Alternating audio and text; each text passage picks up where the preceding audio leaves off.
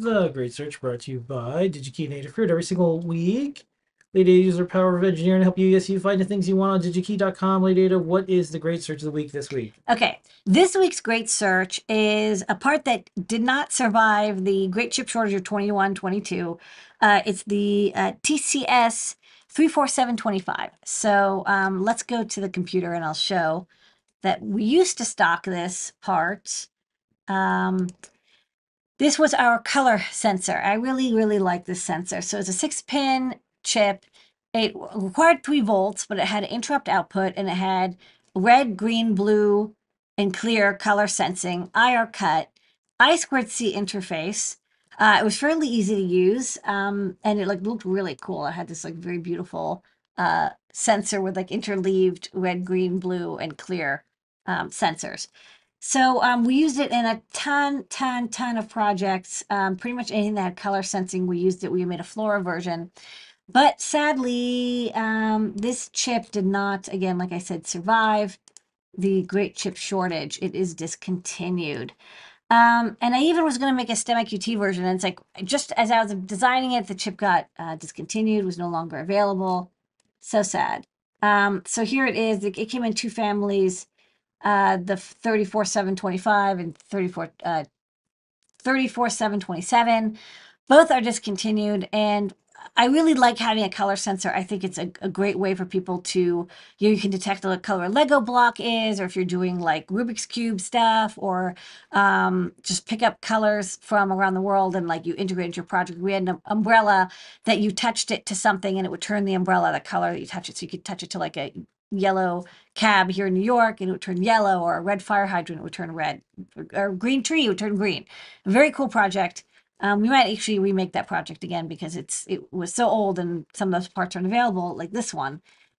But I would like to have another color sensor. So let's check out what DigiKey has for color sensors. So because I don't know at all what the land of color sensors looks like right now, I'm just going to click on the whole category.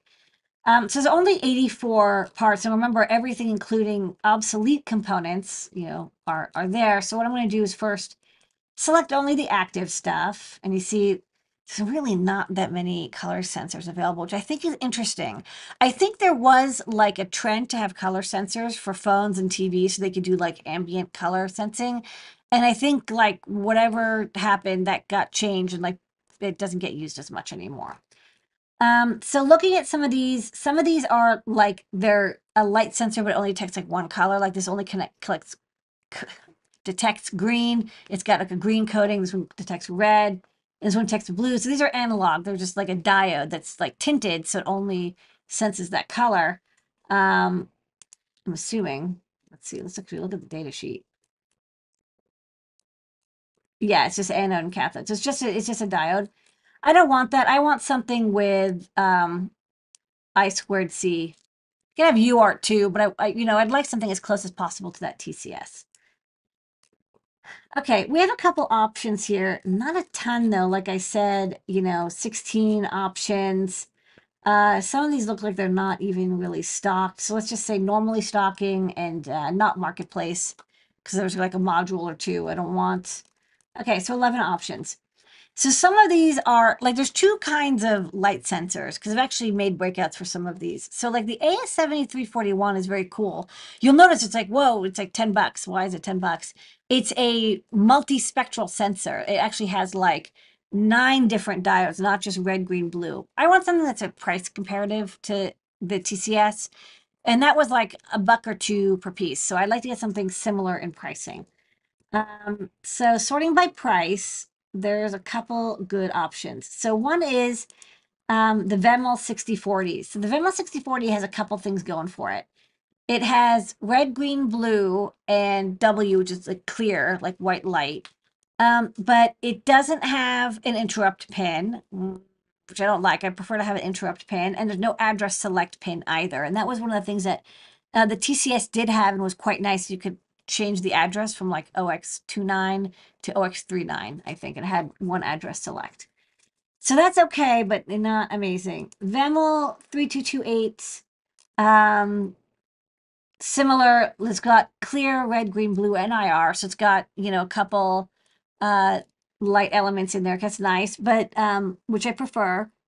That has at least four, but it doesn't have again address select, and it doesn't have interrupt output. So I looked around. There's this one, which was kind of funky. So this one looks pretty good. It has red, green, blue, clear, and IR, and interrupt, and SCL. It doesn't have an address select, but it does have interrupt, which is kind of cool. And it has the clear and IR.